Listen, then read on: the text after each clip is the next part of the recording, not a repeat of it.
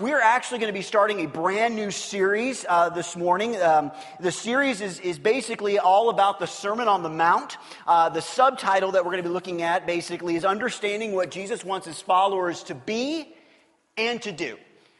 This is one of those, this is going to be an introductory message this morning, and we're going to kind of look at some of the things, some themes, and some other things that as we get into this that we're going to be looking at. But this is probably, if not the most important, it is definitely the most known sermon that has ever been spoken. This is kind of Jesus' manifesto. This is kind of Jesus coming in and beginning to share about who he is and what he wants us to do. I think one of the things that we deal with as Christians, as followers of Jesus, is what does that really look like? I grew up in the church. I went to Sunday school. I did all the stuff that you do as you grow up in church. And really, the question still sometimes comes to my mind, what does a Christian really look like? How do they act? How do they respond to different situations? Well, Jesus, in these couple of chapters, kind of brings it all home and helps us to see some of those things. And over the next several weeks, we're going to be looking at that. Basically, the Sermon on the Mount is Matthew 5:1, and then it goes through 7:29. So if you have some time, and hopefully you do every day, spend some time with the Lord in prayer and reading the Bible. Look at this. Begin to study this. We're going to kind of take it in chunks, kind of like what we did last summer with James. And we're going to break it up and kind of look at some specific things. But I think there's some very, very, very important things in this message that Jesus gives that are going to help us as individuals, as a community, moving forward. Okay? And so I'm very excited about it. I enjoy, it may bore you, but I really enjoy when we can kind of slow down a little bit and take some of these portions of Scripture together slowly and kind of break them down. And so for the next several weeks, this is going to be more of a teaching time. It's going to be more of an opportunity for us to look at some of these things that Jesus spoke and really understand them and understand them more. So first, let's go ahead. We're going to look at some background, okay? And if you don't have some notes, this would be the day to have the notes, okay? Normally, my notes are very, they're not as detailed as you're going to get, especially on an intro message. And so please hold on to this. Obviously, poor Linda, I gave her these notes and I thought they weren't that big, and she came to me, she's like, well, I barely got them all to fit, So this is hold on to those and things like that. But first, we're going to look at some background, okay? Some background of this. And basically, like I said, they're on your notes here. This takes place in the early part of Jesus' ministry. Now, this is kind of where we get into a little bit of debate. And so we're going to talk about it very, very briefly. Matthew records this. And basically, there are some people that think this was one setting, that Jesus did this in one setting. Other people believe that Jesus did this over a multitude of times and multitude of opportunities or occasions. And then Matthew kind of brought them together and wrote them all into one particular message that we call the Sermon on the Mount. Obviously, we don't know for sure, and you can have your feelings on either way. But basically, it does begin very early in the ministry of Jesus. Now, to give you kind of a timeline, especially on Matthew's timeline, Jesus has basically been baptized, he's been tempted by the enemy, and he's begun his ministry. So he's begun to do some of those things. But this does take place very early in the ministry of Jesus. It is also recorded in the Gospel of Luke, in Luke 6:17 through 49, but it's much shorter, okay? So it is recorded in another Gospel, but it's not recorded in all the Gospels, and Luke seems to leave some things out, and he puts emphasis on other things, but it is recorded in Luke. So if you're interested in kind of looking at those things, you can do that. It's in Luke 17:49. Next, great crowds are following him at this time because of his teaching and his healing of the sick. We see that in Matthew 4:23 through 25. So Jesus here hasn't just kind of burst on the scene and basically just showed up and says, okay, now I'm going to teach. He's basically gone through the area and he's beginning to heal people. He's beginning to teach people. He's beginning to have crowds follow him. It says that in Matthew there, that basically are bringing people to him so that he can heal them. And so Jesus here is becoming a little bit well known. He's becoming a little bit understood a little bit, but he's at this point hasn't done any great teaching. He's basically just healing the sick and he's kind of doing all those sort of things, okay? Now let's talk a little bit about who was there, okay? Although not just his disciples were present, Jesus directs these words to his disciples. Okay, this is very important that we understand this. Jesus is communicating these things to his disciples, meaning his followers, meaning hopefully everyone that's here, okay? So we have to know who the audience is. Okay, so Jesus here is talking to those individuals. Now, this is not a situation where Jesus runs off and hides and only gets the 12 that we consider to be disciples and talks to them, but he does get away from the majority of the crowd. Okay, so this is who he's talking to. He's basically talking to you and to me, and he's also talking to those that follow him. Okay, one of the issues that people have had over the centuries is they've looked at this and they've basically said, well, what about this, or what I can't do this, or what I, and really, we're going to talk about this later on in the message, but there's a reason for that. There's a reason why these things are so difficult when we look at them and understanding that. So his disciples were present, which we consider to be the 12, but there were other people there as well. Next, and this is interesting because I've actually dealt with this question recently quite a bit. It says Jesus didn't preach it on top of a mountain. Okay, basically he preached it from halfway down the mountain with his hearers above him in a natural amphitheater. Now, how many of you have been to Red Rocks?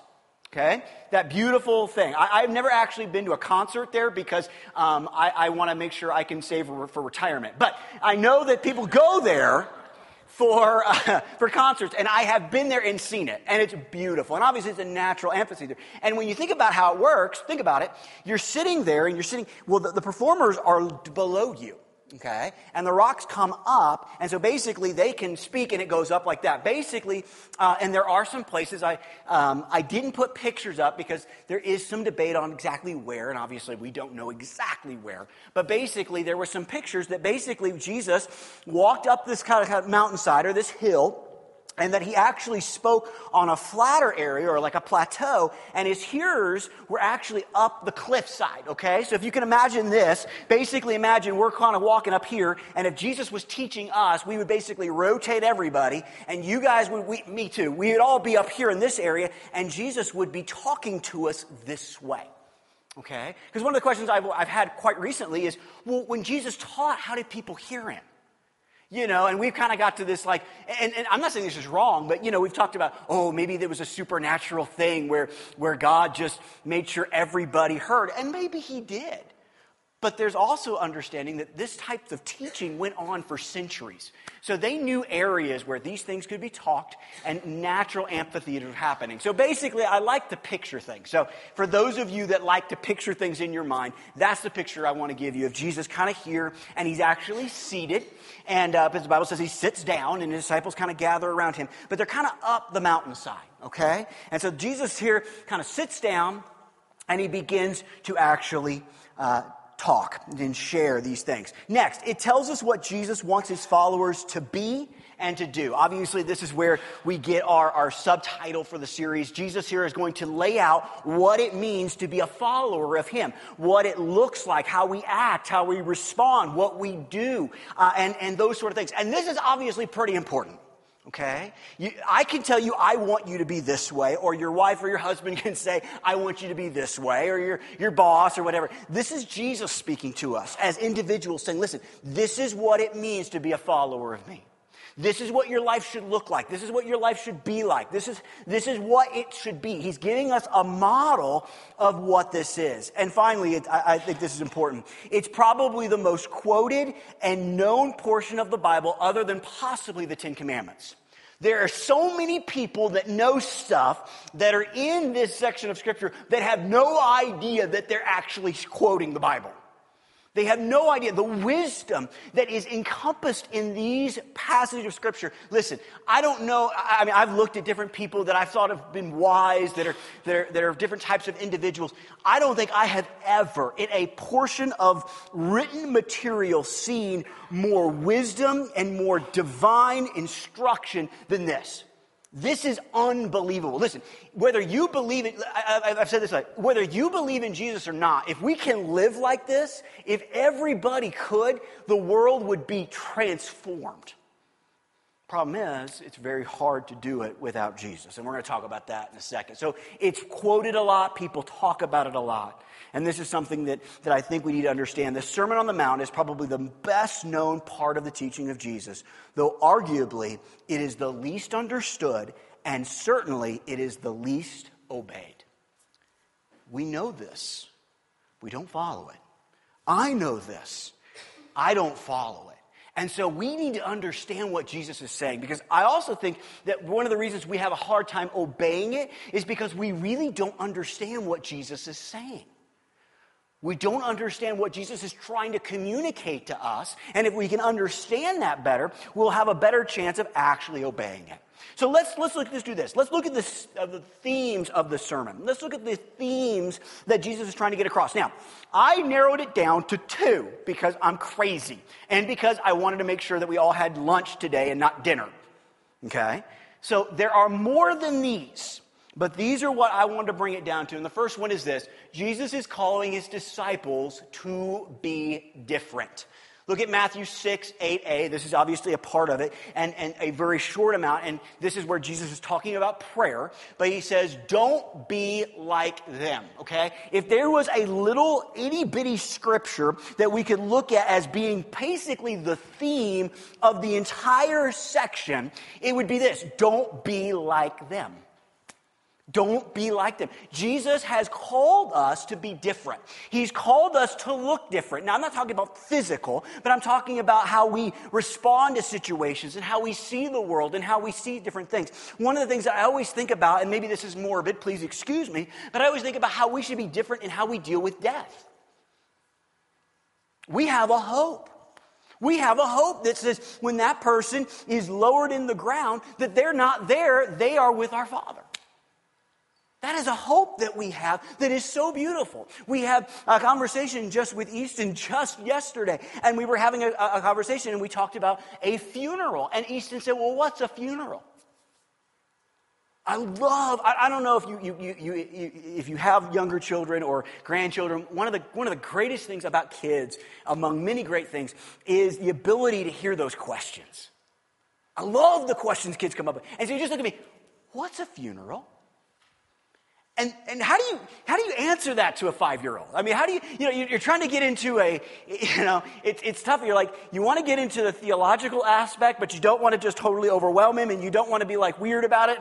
And so I'm just trying to sit there, and I said, well, a funeral is a special thing, and it's something where you remember someone's life. And I said, you know what? I looked at him, I said, in some ways, it's kind of like a sad party. A sad celebration. He kind of looked at me with that look like, why is my dad so weird? And I said, the person isn't there. They're with Jesus. And he kind of was like, oh, okay, yeah, I can kind of figure that out. And I remember I left and I kind of walked away, and I remember even thinking, because I had been thinking about the message and things like that, and I remember thinking, that's different for us as Christians. Because for others that don't have that hope, funerals aren't those things. But Jesus has called us to be different. He's called us to be different. And this is a calling that really has begun a long time ago. Let's look at Leviticus 18. In Leviticus 18, 1-5, this is basically the children of Israel. They've been obviously gotten out of Egypt, and basically God is speaking to them. And it says this. It says, then the Lord said to Moses, give the following instructions to the people of Israel. I am the Lord your God. So do not act like the people in Egypt where you used to live, or like the people of Canaan where I am taking you. You must not imitate their way of life. You must obey all of my regulations and be careful to obey my decrees, for I am the Lord your God. If you obey my decrees and my regulations, you will find life through them. I am the Lord. This is a theme that really has gone throughout Scripture. This idea that God is calling his people out from among the others and to make them holy and separate. Now notice I didn't say better. Okay? That's one of the things that we've dealt with as Christians and things like that. Being called about and being separate is not saying, look at me, look at me, look at me, I'm awesome, and you are not. It's understanding, though, that we should be different than the world that we inhabit. We should be different than that. And so God here is calling them and saying, listen, you need to be different than the people in Egypt, and you need to be different than the land you're coming to. And what's interesting is if you look at the history of Israel, what has been their problem? Why do they always get the problems come is when they try to act like those around them, when they forget that they should be different, that they shouldn't look the same. We see one of these in 1 Samuel, which is very interesting. In 1 Samuel 8:5, it says this, look, they told them, They're speaking now to Samuel. This is the children of Israel. This is obviously several years later on from Leviticus. And he says, you are old now, and your sons are not like you. Give us a king to judge us like all the other nations have. And then we jump to 19. But the people refuse to listen. Samuel basically says, hey, listen, if you do this, these are bad things that are going to happen. So we're going to jump now to 19. But the people refuse to listen to Samuel's warning. Even so, we still want a king, they said. We want to be like the nations around us. Our king will judge us and lead us into battle. You see, the thing is, the problem that we're finding, at least as I'm looking at the church and as us Christians and as the culture, we have stopped being a separate nation, and we have gotten to this place where we're kind of like Israel. We're like, hey, we just want to be like everybody else. We want to look like everybody else. We want to act like everybody else. We want to do that. And usually what we've done is we've convinced ourselves that that makes us culturally relevant. Okay? Here's the thing I think we need to understand as a body of believers. We can be culturally relevant and be Christian different. We can understand the world we live in and the things that we deal with and we face, but when we become like those that we're trying to show a difference to, that's a problem. And so what we have here is Israel did that. They said, we want a king. What was their reason why? Check it out. It's like we're 5. Because everybody else has one. Why do you want that toy? Because everybody else has that toy. Do you like that toy? No, but Bobby has that toy, and Joe has that toy, and Sally has that toy, so I want that toy too. They don't give a good reason. You see, at this point, they never had a king. They had judges and prophets that were leading them because God was their king. Why do they want one? Everybody else has one. I want one too. Okay? This is a problem that we see throughout Scripture. And so here Jesus is, and he's going, listen, you should be different. So let's look at, in this message, what Jesus wants us to be different from. First, he wants us to be different from the nominal church. Okay? The nominal church. What I mean by that is a church that is existing in name only. Okay? Or Christians that are existing in name only. And let's look at this. In Revelation 3:1b, it says this, I know all the things you do. It's Jesus speaking to some churches.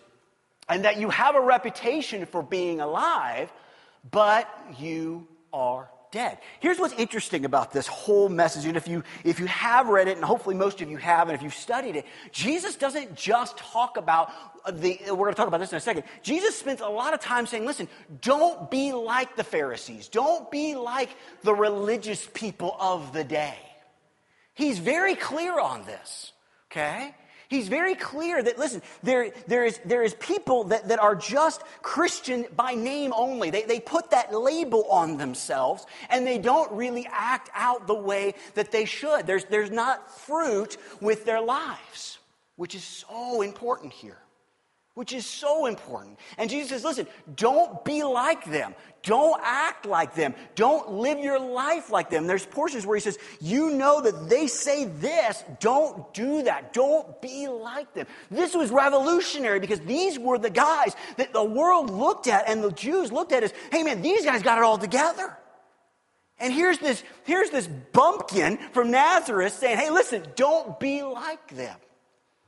We need to be very careful of who we look like and how we act. And so Jesus starts there. And then he also talks about the secular world. He talks about the secular world. Look at Ephesians 4:17. It says this, with the Lord's authority, I say this, live no longer as the Gentiles do, for they are hopelessly confused. Their minds are full of darkness. They wander far from the life God gives them. God gives because they have closed their minds and hardened their hearts against him. They have no sense of shame. They live for lustful pleasure and eagerly practice every kind of iniquity.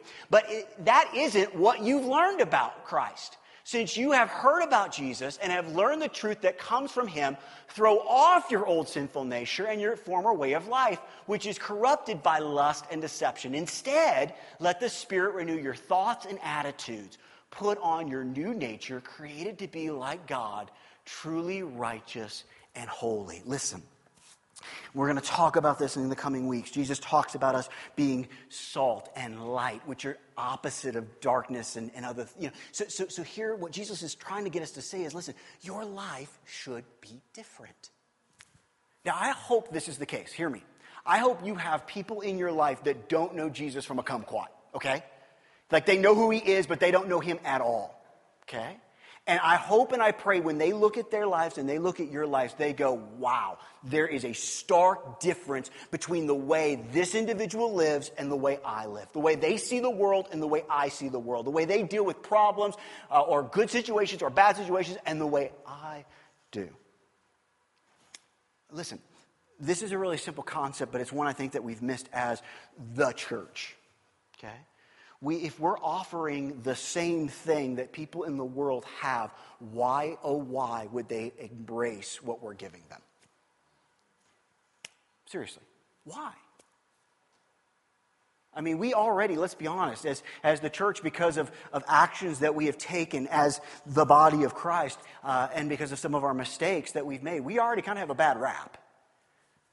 So we're already in a bad place. And if we're offering them the same thing, why would they take it? Why would they want it? Why would they desire it? Jesus is saying, listen, you need to be different. You need to look differently and act differently and be differently than other people. Again, not better. Okay, we don't walk around with a sense of spiritual superiority, of pride and all those things, because that's what the Pharisees were doing. But an understanding that we see things differently, not because we're so much smarter or we're so much more spiritual, but because we've understood these things because Christ has revealed them to us. We don't live this way anymore, not because we've attained perfection, but because Christ is working in us to change us from the inside out. And so he's understood that. He wants us to get that. So that's the first idea, that Jesus wants us to be different.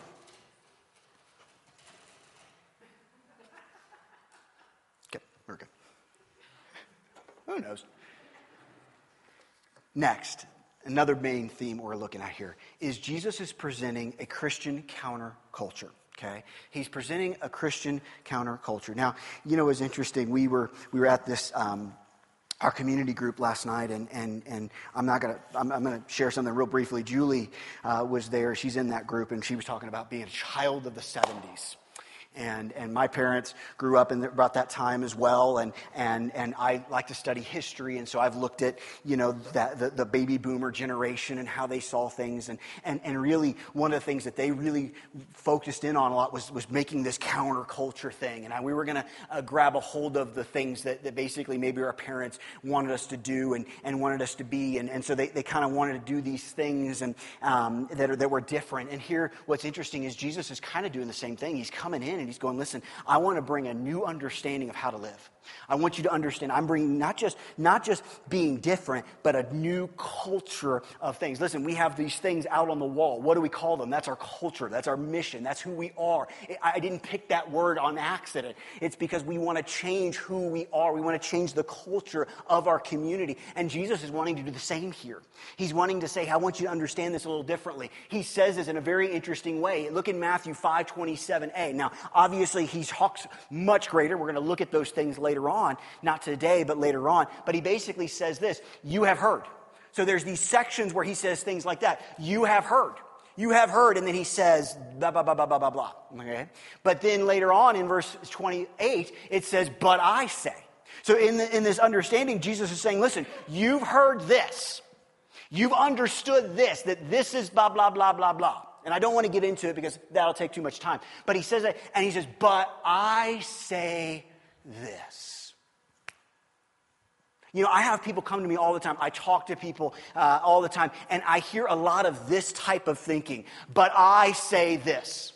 But I think this. And one of the things that we always want to do as people, that God wants us to do, is not just look at it and saying, this is how Aaron feels, but how does God feel about this? How does Jesus feel about this topic? You may have heard that this was the right response, but how does Jesus see it?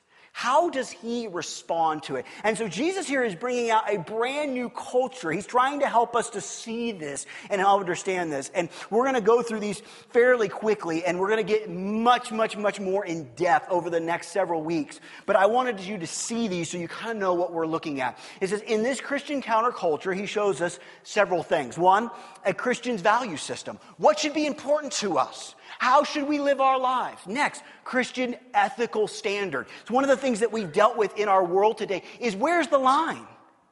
Where's the standard? What do we know? What's right? What's wrong? Where's the standard? Jesus here throughout this says, here's the line.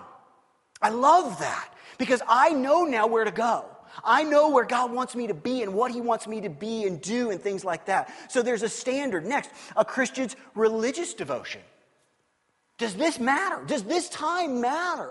Does how we follow God matter? Should we spend time with him? Should we not? What does that look like? Next, a Christian's attitude to money. Okay? Here we go.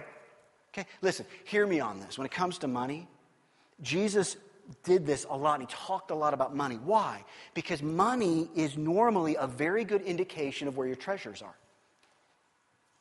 Okay? Jesus doesn't hate money. Jesus doesn't despise people that are rich or poor. He uses it as an example so that we can look at our hearts and know where we stand. So he talks about our attitude when it comes to money. Next is Christians' ambitions. What should we be striving for? Next, a Christian's lifestyle. How does that look? How should I live my life? Next, a Christian's network of relationships. Not only what should my relationship look like as in dealing with myself, but with you guys, with my friends, with people that don't know who Jesus is. Now, if you've looked at all of these things, if you've studied this, okay, there becomes a very, very clear problem, okay? And that is I can get through about 20 seconds, and that's on a good day, of reading the Sermon on the Mount and feeling like I'm doing a good job. This is hard. And so one of the things that we've dealt with, and people have dealt with over the centuries, is quite simply this. Is this even attainable? Are these standards that Jesus is giving us pie in the sky by and by? Well, we'll deal with this later on. Or are these things that Jesus wants us to understand for today? Because here's the thing. If we can say, these are not for today, I don't have to deal with it. I don't have to focus on it. I don't have to do that. And these things are hard. So here's the thing. Can we meet these standards considering a couple of things? Number one, our self-assertive egotism. How can we be meek? I mean, you think about yourself. What is this world all about? What are we usually all about? Me. Mine. And here's Jesus saying, oh, no. No, you need to be the opposite of that. In our world, Jesus is saying, yeah, you got to be meek. You got to be humble. Next, our sexual passions. How can we refrain from lustful looks and thoughts? I mean, Jesus here in this is not just talking about the actual act of things. He's talking about looks. And if you think things in your heart, are you kidding me? How? Really? I'm supposed to do what? Are you... I don't know if as you begin to look at these things, I'm going, how can I do these things? How are we going to be able to do this? Next, our absorption in the cares of the world. How can we not worry? Okay, don't raise your hand, but just be honest with yourself. How many worry warts are out in the crowd? You ever heard that term? Worry warts? Okay, I love my grandmother. And the only reason I'm saying this is because she's almost 88 years old and she's not going to listen to the podcast, okay? And I love her dearly. But you know what? My grandmother's a worrywart.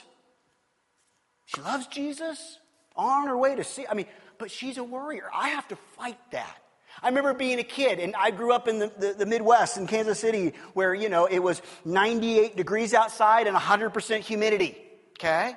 And I wanted to be outside playing because that's just what and I remember Grandma being at the door, and she'd go, "Hun," love my grandma, "Hun, you sure you don't want to come inside?" I'll never get this. "It's so hot." "No, Grandma, I'm good." I'm sure Grandma was convinced I was going to fall over from heat exhaustion at any moment, But she was a worrier. Are you a worrier? I mean, doesn't that make sense? All the cares of the world, all the stuff. I mean, you begin to look at all the things we deal with, all the stuff that we're fighting and focusing on. How can we not worry? Next, our proneness to anger and desire for revenge. How can we be expected to love our enemies? Oh, no, that's not how this works, Aaron. You see, what we do is the people that get us, we try to figure out the best way to get them. We all have diabolical laughs somewhere. And so somebody got me, ooh, I'm going to get you. I mean, we all are that way. I mean, seriously, let's be honest.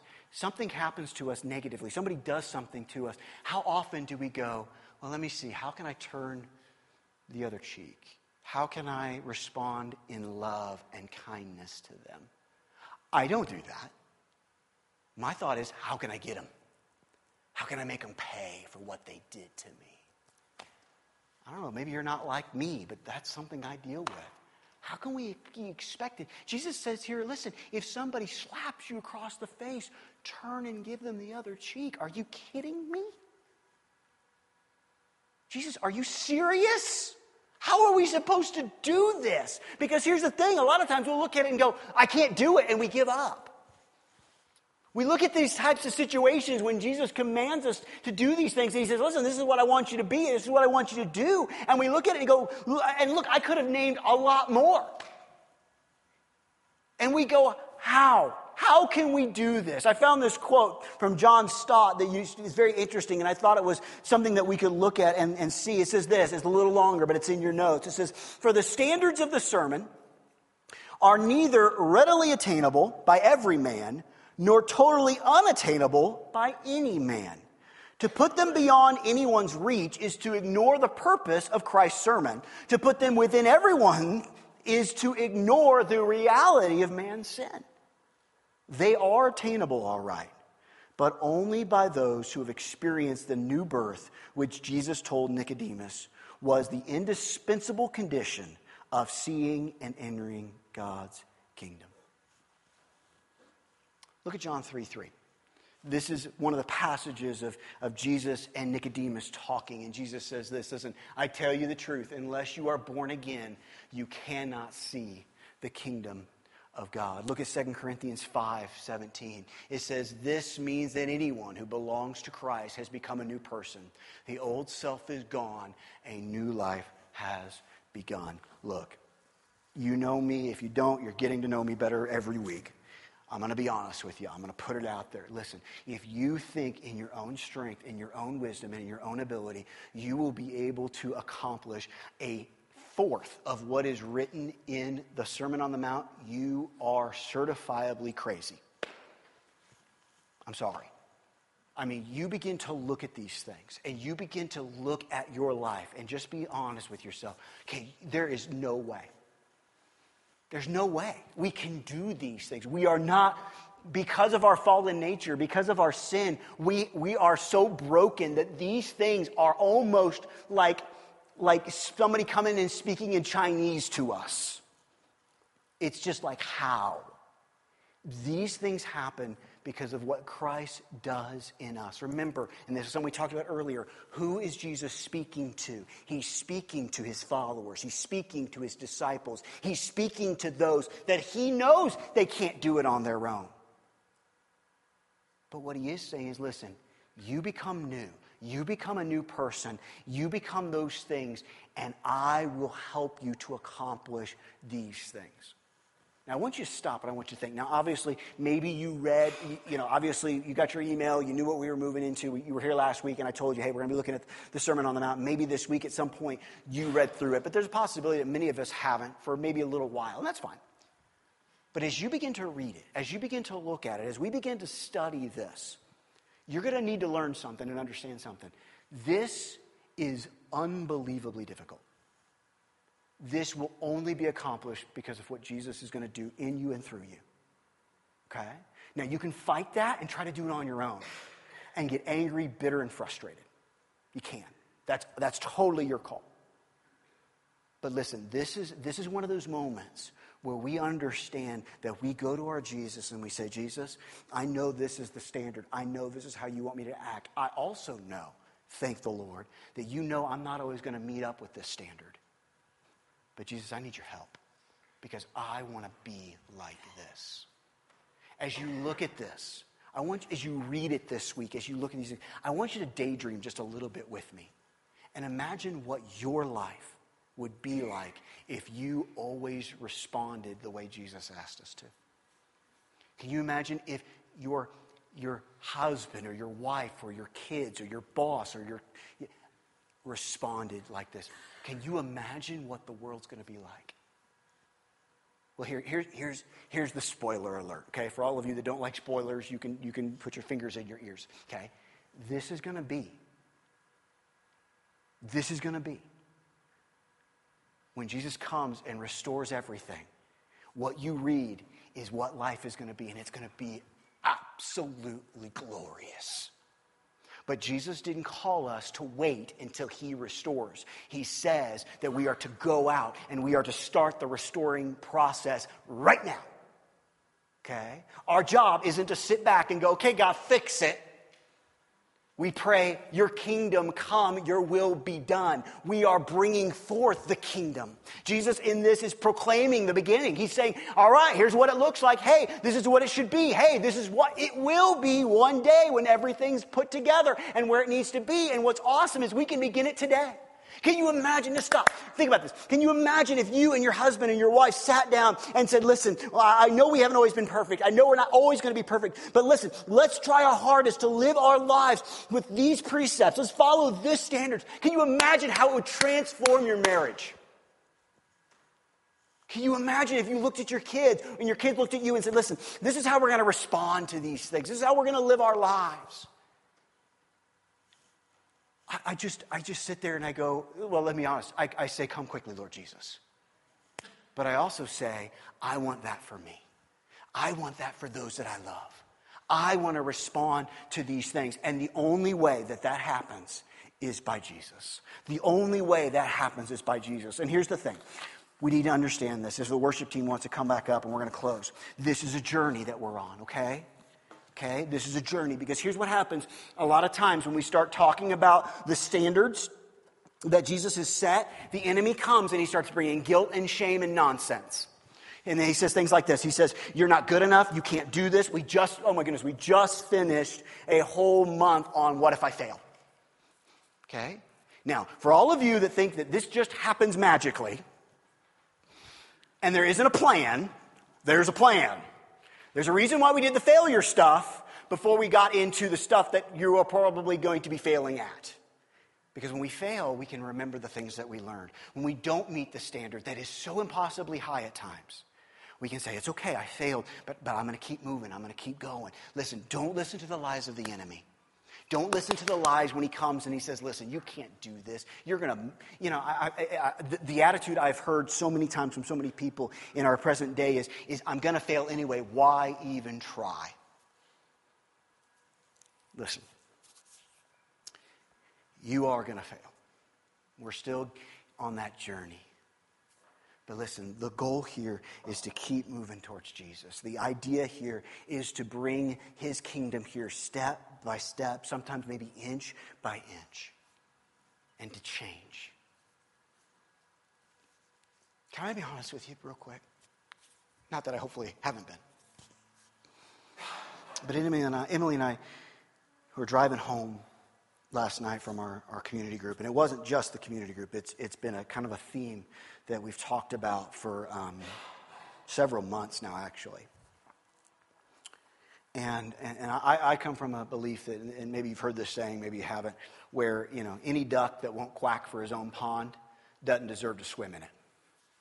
Okay? And I've been here about a year and a half. Came October 15th, 2017. And I walked into this place and just, eyes as big as saucers going, well, kind of giggling to myself going, these people have no idea what they just did, because I knew me, And beginning to pray and beginning to say, God, what do you want from this place? What do you want from us? What needs to happen here? And trying to hear God's voice. And the words just kind of kept coming back about helping people discover and grow. Discover and grow. Discover and grow. Grow and discover. And I just couldn't get those words out of my head. And what's interesting is years before I even knew Broomfield existed, God was placing those things in my heart. And so that's what we focus in on here. We want us to discover who Jesus is. We want people that don't know who Jesus is to discover him for the first time. We want those that maybe have known Jesus but need to rediscover him to do that. And we want those that have discovered him to grow in him, to know him. And please understand, this is not me tooting my own horn or patting myself on the back, because that's not what this is. But I just need to know something. I am so proud of you. I have seen so many of you grow in just amazing ways. I'm so proud of you. I don't say that because I say that because I mean that. I'm so proud of you. I could sit every single one of you down and put you in my office and embarrass the tar out of you and tell you, I've seen growth here and I've seen growth here and it has just been such an unbelievable thing. And this is just another step in that, guys. This is just another part of our growth as individuals and as a family. To learn these things and to see these things. Remember, these are things that we sometimes don't always truly understand. I'm so proud of you. Emily and I sit there and we just gloat. Not because we're like, oh, well, yeah. No, I go, did you see how this person responded to this? Did you see how did you hear what so-and-so said at that community group? Wow. And we're just so excited about, over the next couple of months, that growth. So no matter where you are on your journey, no matter where you're at, no matter how many times you may sit there and go, I don't know if I'm really growing. Listen, I'm looking at you from farther away. I can see a bigger picture. You are. And I'm so proud of you. I'm so excited about what God's doing in your heart. And this is just another example. So look, I know it's going to be hard. I know over the next couple of months, you're going to look at me with these eyes that go, are you kidding me? And I'm going to go, yeah, I'm not. But with Jesus, we can do it. With his help, we can become exactly who he wants us to be and do exactly what he wants us to do. But we've got to start with him. And so this morning, what we're going to do is I'm just going to pray with you and over you, okay?